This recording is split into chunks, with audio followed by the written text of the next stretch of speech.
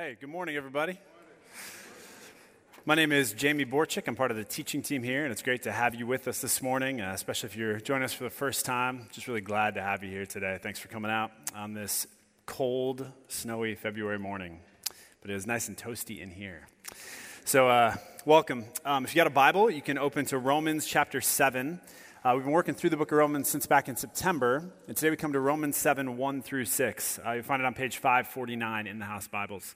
549 in the House Bibles. Now, in early 2018, Canadian clinical psychologist Jordan Peterson released his runaway bestseller, 12 Rules for Life. Since that time, the book has sold over 3 million copies and has topped the charts in Canada, in the U.S., and in the U.K. And in the book, Peterson says that the world in which we live is a world of chaos. Things tend toward disorder and toward decay. Things tend to fall apart. And his 12 rules for life are what he calls the antidote to that chaos. It's a way to put everything back together. Here are a few examples of his rules. Stand up straight with your shoulders back. Treat yourself like someone you are responsible for helping. Tell the truth. Or at least don't lie. Do not bother children when they are skateboarding. And just for fun, one that I absolutely cannot get behind, pet a cat when you encounter one on the street. Now, I know some of y'all are cat people. I am not a cat person. I'm also not a dog person. I am pretty much deathly allergic to anything with hair other than people. So I will not be petting your precious Fluffy if I see her or him running around anytime soon. So sorry, my apologies to you animal lovers. But the idea that Peterson puts forth is that if you follow these rules, then you'll put your life together. You'll stop the falling apart. You'll end the decay. You'll reorder the disorder. Now, whatever you think of Jordan Peterson and his 12 rules for life, what he's presenting is not something new. It's an ancient concept that pops up in new forms all over the world every day. At the core of it is this idea that we need rules for life. We need clear directions for what to do and what not to do. We need 10 commandments. We need 5 pillars. We need an 8-fold path. We need New Year's resolutions. We need laws. We need self-help books that give us instructions for how to improve ourselves. There is something innate within us as people that looks to rules to make us better, to make us right, to help us to escape from the chaos that so often is our world. Well, as we come today to Romans chapter 7, the Apostle Paul would not dispute Peterson's claim that we live in a world of chaos. But his antidote is quite different from Peterson's. So I invite you to stand with me as we read Romans chapter 7, verses 1 through 6.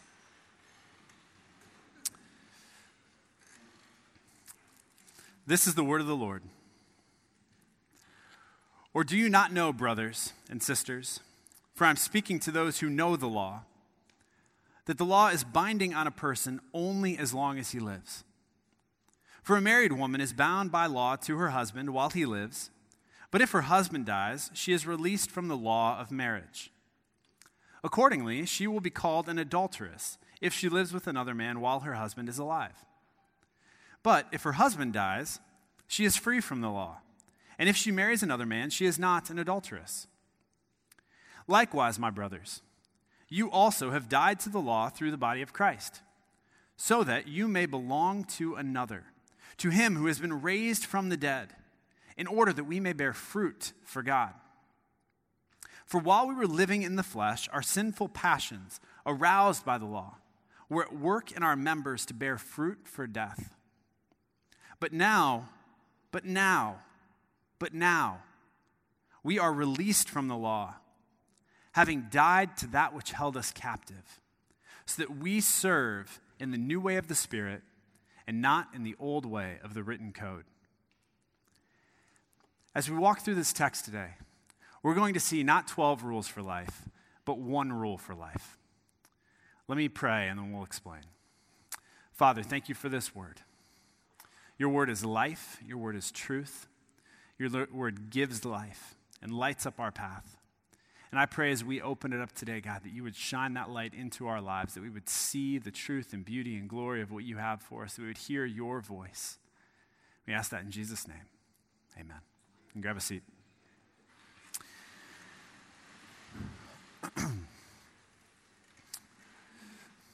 So one rule for life today, but it's a two-part rule. It has both a negative and a positive aspect to it. So here's the part one. Here's the first part. Don't rely on the rules. Don't rely on the rules. As we were reading our text, you may have noticed that the major theme of this passage is the law. The word law shows up 8 times in these 6 verses. And last week in chapter 6, Phil, as he preached, he walked through where Paul addresses the Christian's relationship to sin. And here in chapter 7, Paul is addressing the Christian's relationship to the law. And when Paul talks about the law, he's referring specifically to the Old Testament law of Moses, the 10 Commandments, and then the hundreds of other laws that explained and elaborated and expounded upon those original 10, that kind of core kernel. And for Jews, that Mosaic law, it stood at the very center of their lives.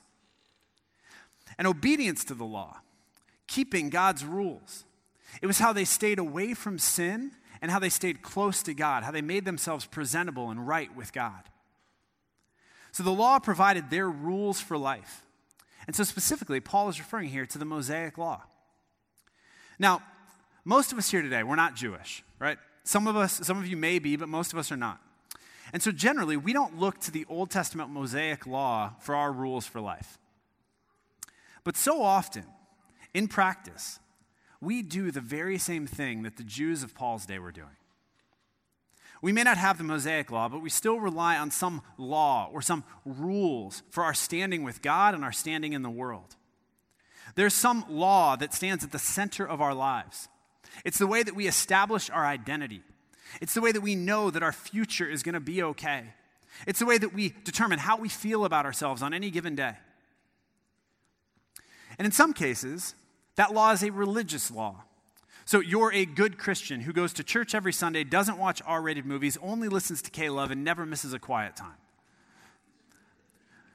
But in other cases, it's a non-religious law. You're a good student, or a good mom, or a good dresser, or a good activist, or a good athlete, or a good business person. You're a good whatever, and you do all the things that a good whatever you are is supposed to do. You live by the rules of your identity. Your tribe has some code, some set of rules for how to live, and those rules are how you prove how good you really are and how you gain acceptance with your tribe and with others in your circle. And the thing about these rules is that we all have them. We all have them. And if you keep the rules, you feel good and you are good. But if you don't keep the rules, if you mess up, you feel bad and you are bad.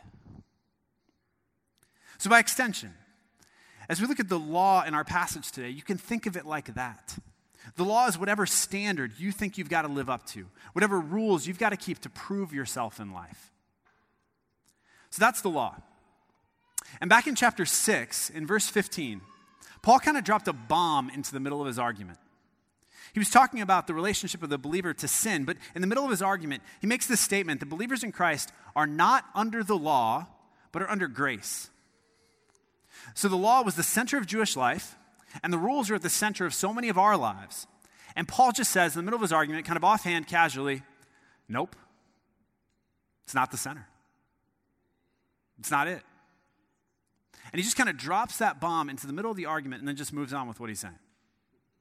And so what he's doing here as we come to chapter 7 is he's returning to the bomb site to do some cleanup. He's coming back to what he said there in order to explain it and help us to understand what he meant. So look at verse 1. In verse 1, we see the general principle that Paul is going to unpack. He writes, "The law is binding on a person only as long as he lives." So he's saying that there is an expiration date on the centrality and authority of the law. And that expiration date is your expiration date. It's yours. That expiration date is the day where you expire. See, we don't bring corpses into courtrooms to stand trial, do we? While you live, laws have authority over you. But when you expire, that authority expires. So that's the general principle. And then in verses 2 and 3, Paul uses this illustration of a woman in marriage to make that general principle concrete. Now, with this illustration, I need to be clear that Paul is not shaming women here, okay? You could read it that way very easily, but he's not shaming women here. He doesn't use a woman in the illustration because he's trying to upset 21st century feminists. He uses a woman in the illustration because he's trying to be understandable to first century Romans. You see, Paul knew that if he used a man, the illustration wouldn't work for his original audience. Because in the first century Roman world, women had far fewer rights than men, and the marriage contract, the marriage relationship was taken much more seriously for women than it was for men. So men could cheat, but women couldn't. And so Paul uses this illustration the way he does, not because he's a chauvinist, but because he's a clear communicator. So that's what's going on here. And he says here, look, when you get married, the commitment you're making is for life. It's a lifelong commitment. And if you shack up with someone else while your spouse is still living, that then would make you an adulterer. You're cheating and you're an adulterer. But if your spouse dies, you can go ahead, you can feel freedom to go on and marry someone else, right? No problem. The marriage ends at death.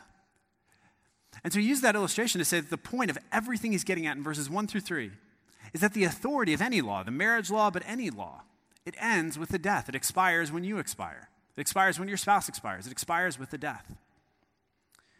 Now we come to verse 4. We come to the meat of this passage. Verse 4 presents Paul's main point. And with that marriage illustration lingering in his readers' minds, Paul writes, likewise, you also have died to the law. So just as death sets the woman free from marriage in verses 2 and 3, a death also sets the believer free from marriage to the law in verse 4.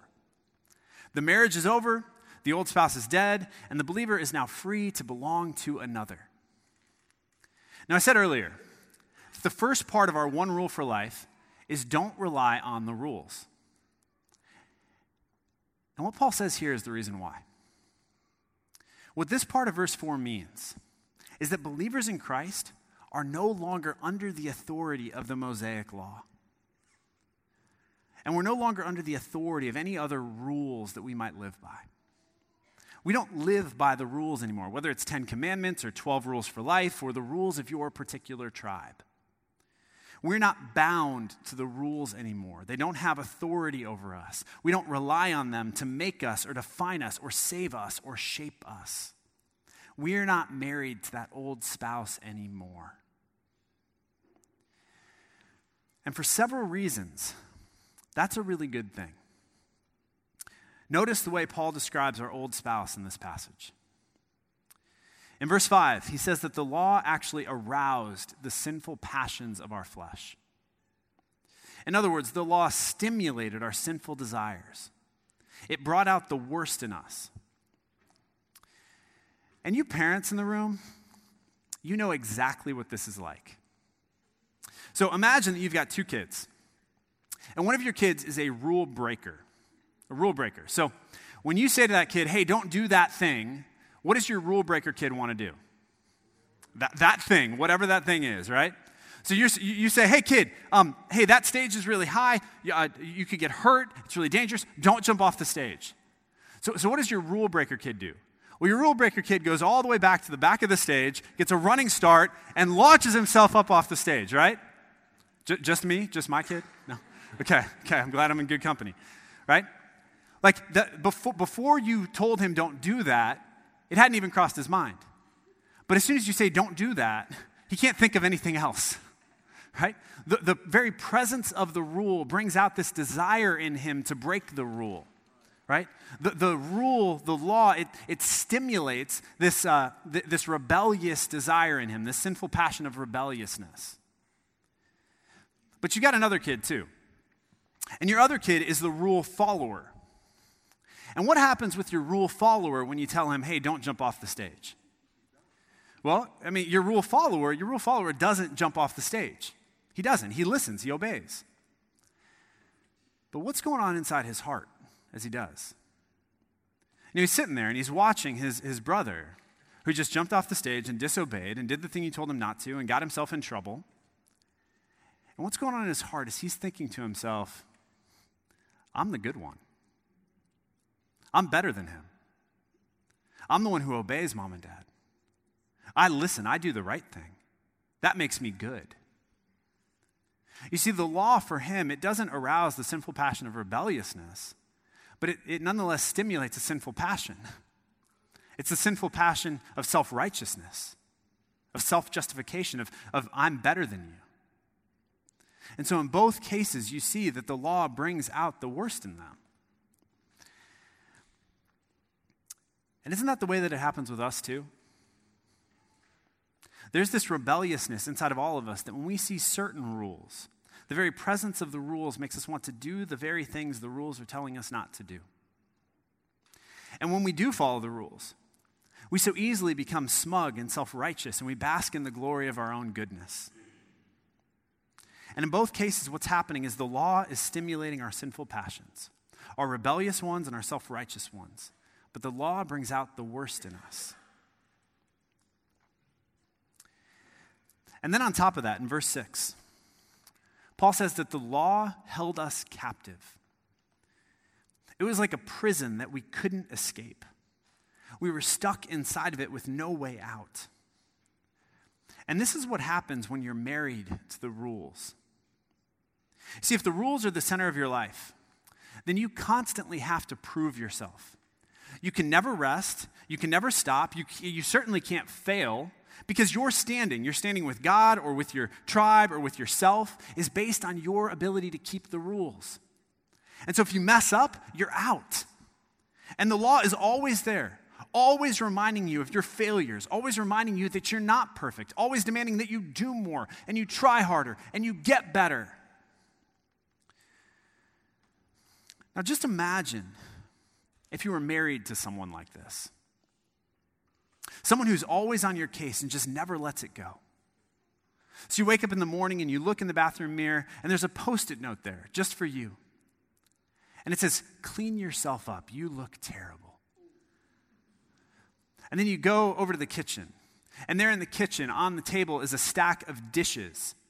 All the dishes that you failed to clean the night before that have been piled together to remind you of the way that you failed the night before.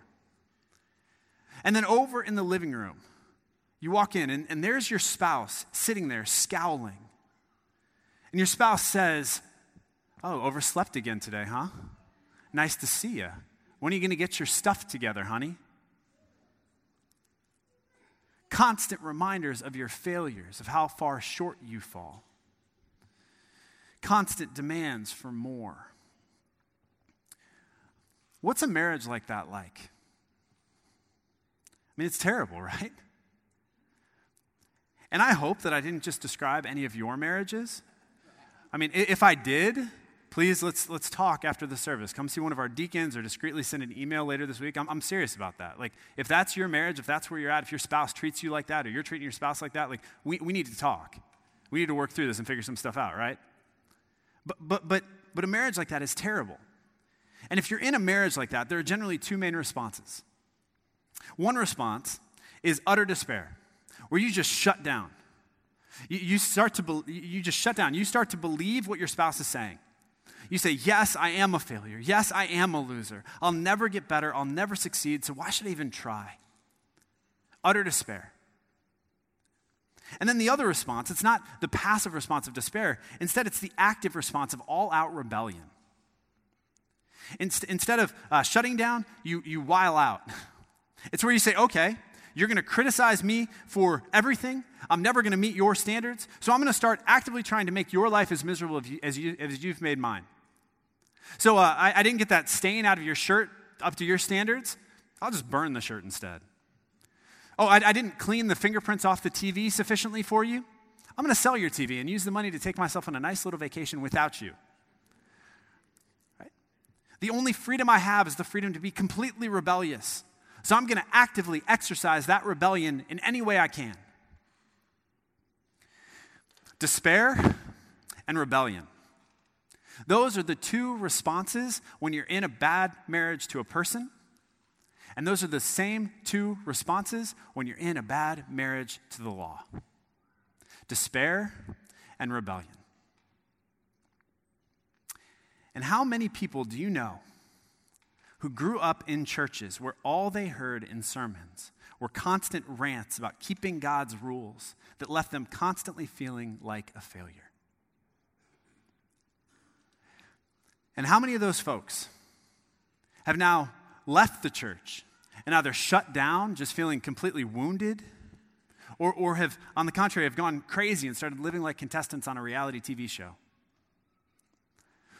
Some, when they're under the rules, and the rules is all you hear with its constant demands, some, they quietly shut down. But others, they loudly while out.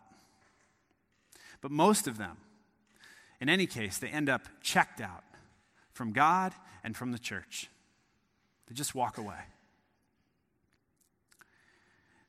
You know, for some of you here today, your understanding of Christianity is that what it's basically about is getting married to the law. To be a Christian is to keep the rules. And if you keep them well, God will accept you. But if you don't, and you know you probably won't, then God is going to reject you. So the thought of becoming a Christian is about as appealing to you as deliberately marrying someone who you know is going to be a terrible spouse. You're just not interested. But here's the deal. Look again at what Paul says in verse 4. Likewise, you also have died to the law. He reiterates the point in verse 6. But now we are released from the law, having died to that which held us captive. And what all of that tells us is that Christianity is not fundamentally about keeping the rules.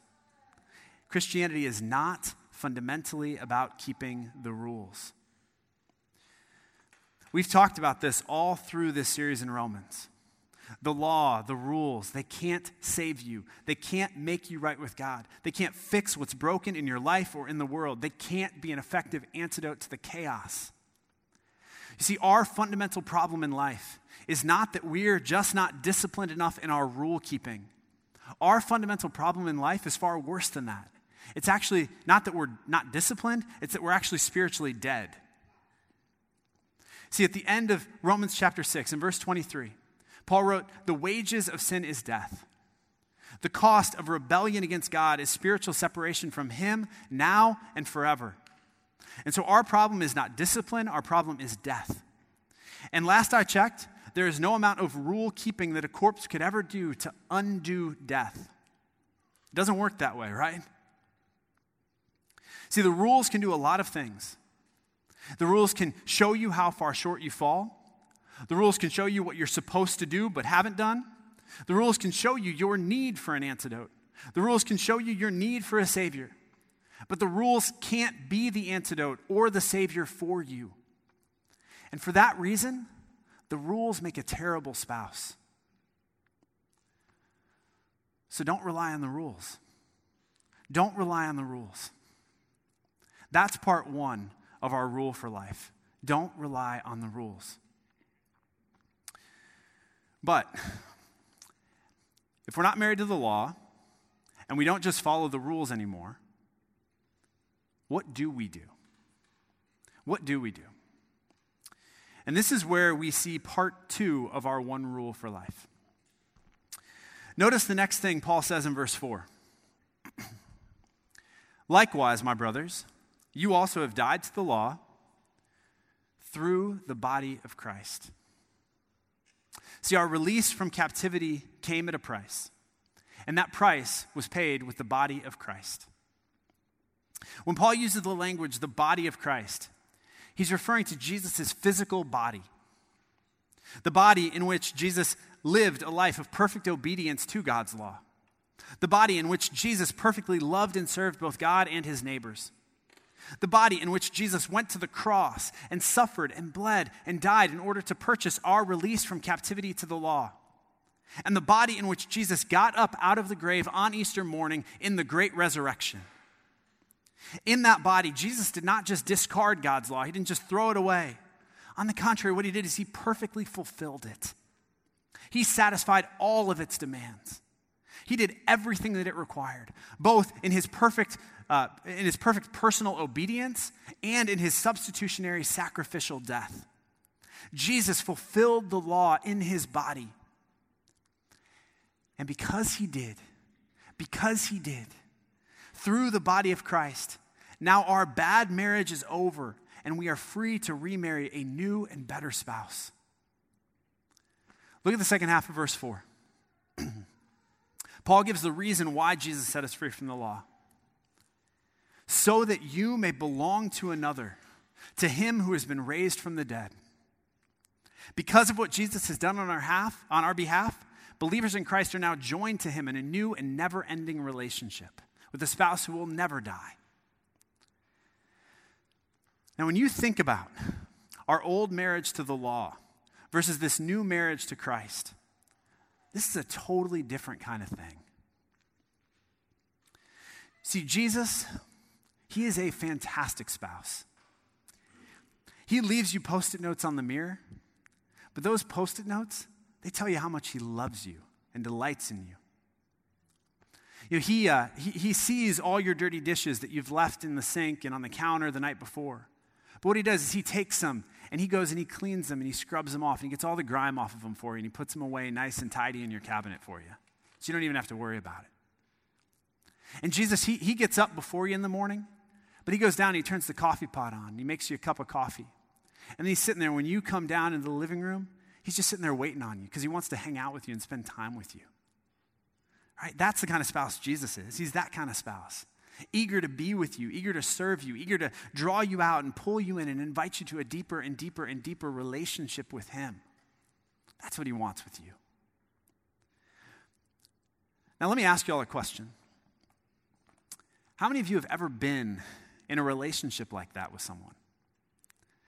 I mean, it doesn't have to be a marriage. It could be a friendship or a dating relationship or a parent-child relationship or a boss-employee relationship. But a relationship with someone who you really enjoyed and respected and admired and who really loved you and served you and cared for you super well. You know, what happens in your life when you're in that kind of a relationship? Those kind of relationships where there's this mutual love and admiration and joy, they have a transforming effect upon you, don't they? Like that relationship shapes who you are, and even more, it shapes who you want to be. Far more than any rules ever could. I've shared this story before, but it's appropriate, so I think I need to share it again today.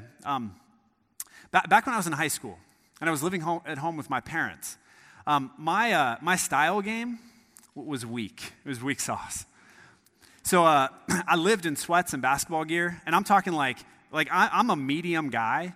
And I was wearing like XL, double XL tees and baggy basketball shorts that were down below the knees. Jay can attest. He rocked that game back in the day too. And I thought I was super cool. I thought I was a man. But in reality, like I had no style. And my mom, she tried to help me. She really did. So she'd buy me sweaters and she'd buy me khakis and she'd buy me shoes that weren't made for sports.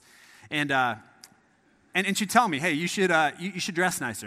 And I'd rarely wear any of it. I didn't listen. I just didn't care. And even when I met Kinsey, when I was fresh out of college, when I met Kinsey, the day I met her, I was wearing a baggy navy blue sweatsuit with running shoes.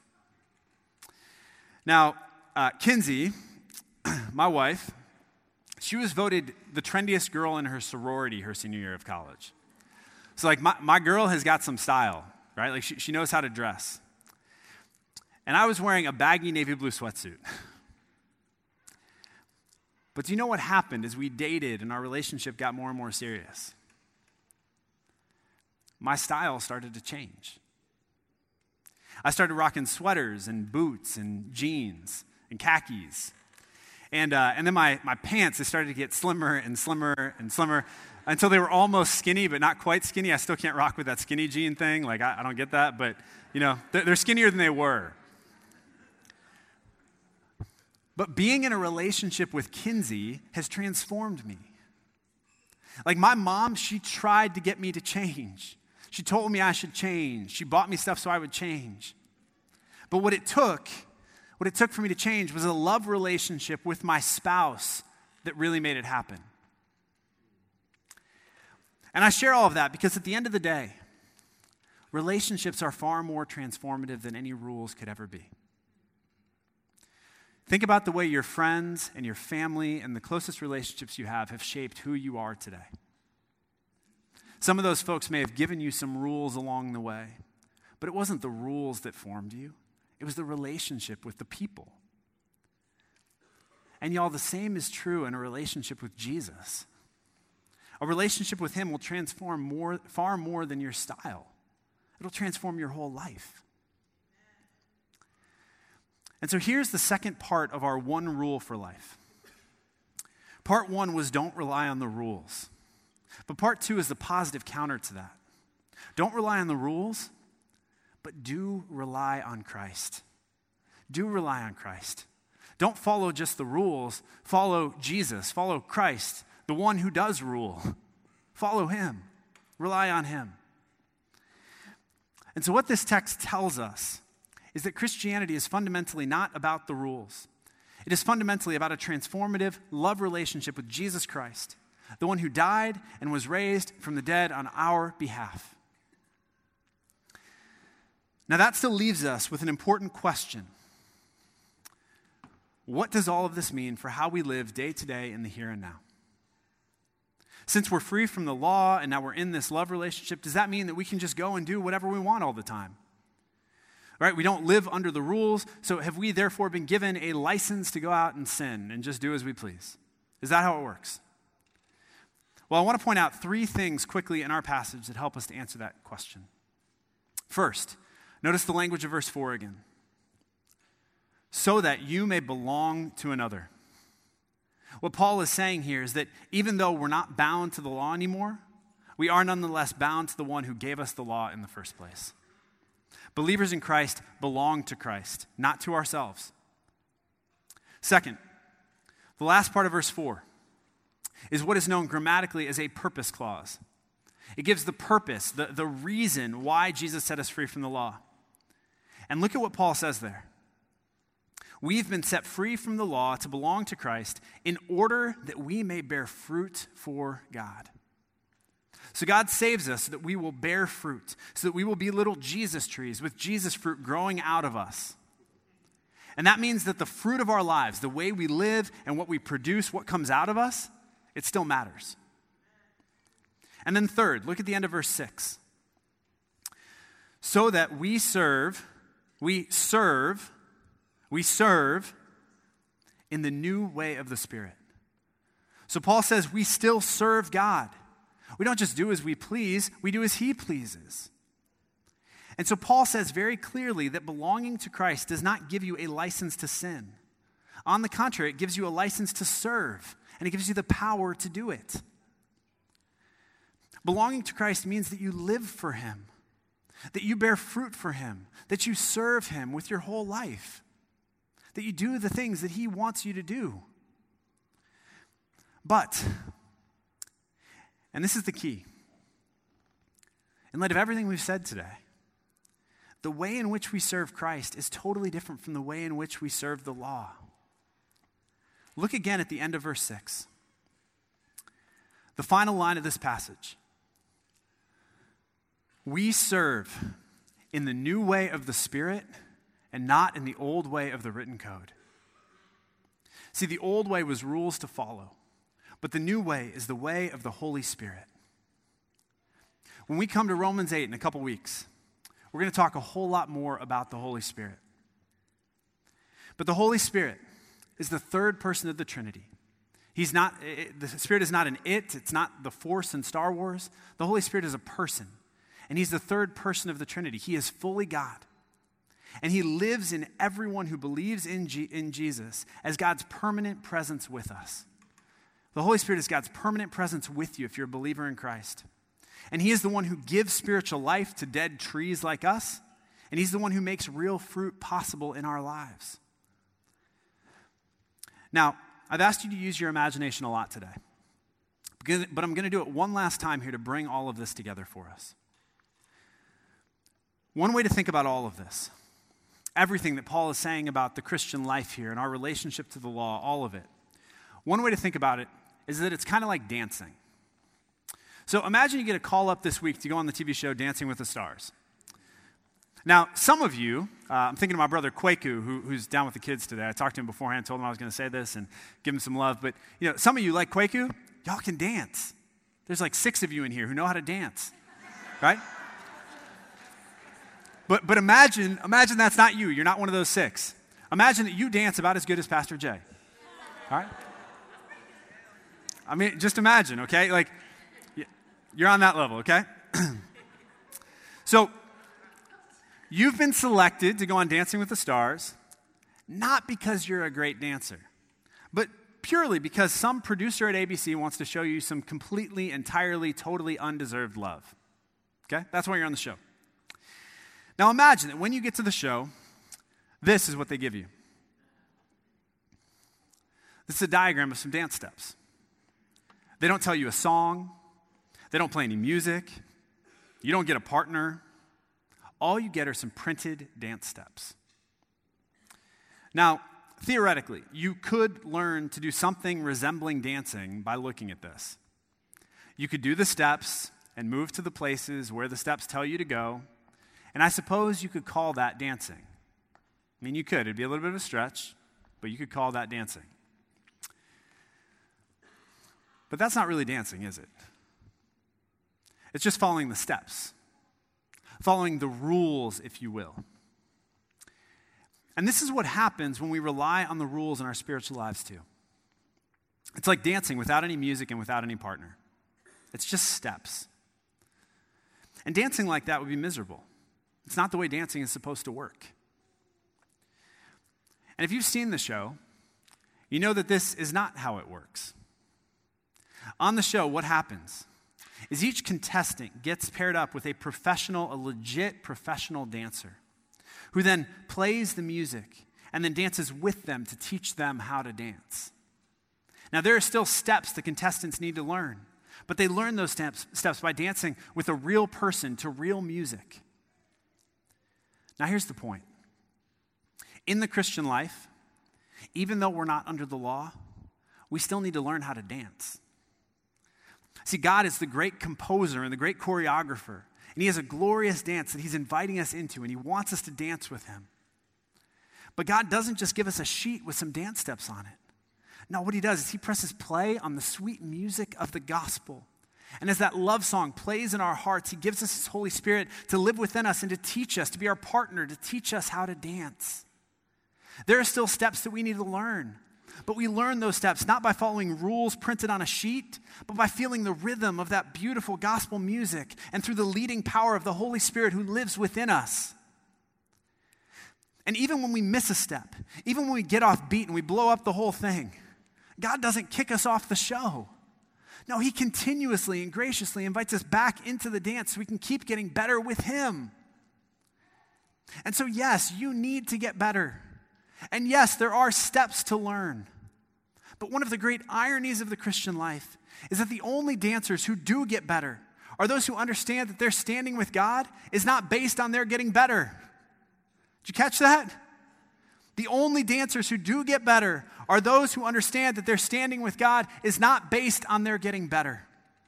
They're on the show because he graciously chose them. They're in the dance because he invited them to dance. And they'll only get better as he teaches them to dance. So wherever you're at today spiritually, whether you would call yourself a follower of Christ or not, whether you grew up in the church or you just stopped by here today for the first time in your life, wherever you're at today, God is inviting you into the dance. He's inviting you to hear that sweet melody of the gospel, that song that says you're loved and accepted by God, not because of what you've done, but because of what Christ has done. He's inviting you to hear that music and then to lay down whatever rules you've lived by and to take his hand, to let him teach you the dance steps in a relationship of love and grace. He's offering you one rule for life, and it's don't rely on the rules, rely on Christ. And if you will follow that one rule and you will rely on him, if you'll follow his lead, you will find the antidote to chaos and the remedy for what's wrong in your life and in the world. Dance with him and let him lead you safely home. Let's pray.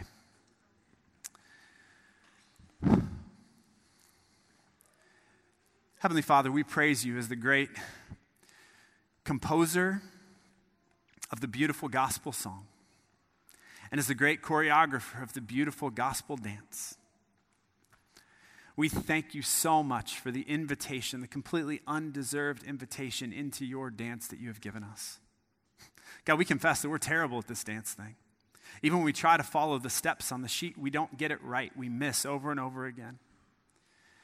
And yet still you come to us and you invite us to come and take your hand and dance with you. And so I pray, God, today that would be true of us. God, that we would walk away from the bad marriage to the law and enter into a marriage to you, a relationship of love and truth and grace and forgiveness and mercy, where we can be taught by you, by the one who loves us, how to really live and how to dance through the chaos of this world in a way that lets us thrive and enjoy and just celebrate. So God, I pray especially for those who are here today who've never taken your hand, that today they would grab hold of you, that they would hear that gospel music playing in their hearts, and they would say yes to Jesus. They would say, I want to rely on you and not on myself, not on the rules, not on the law, not on anything else, but I want to take hold of Jesus.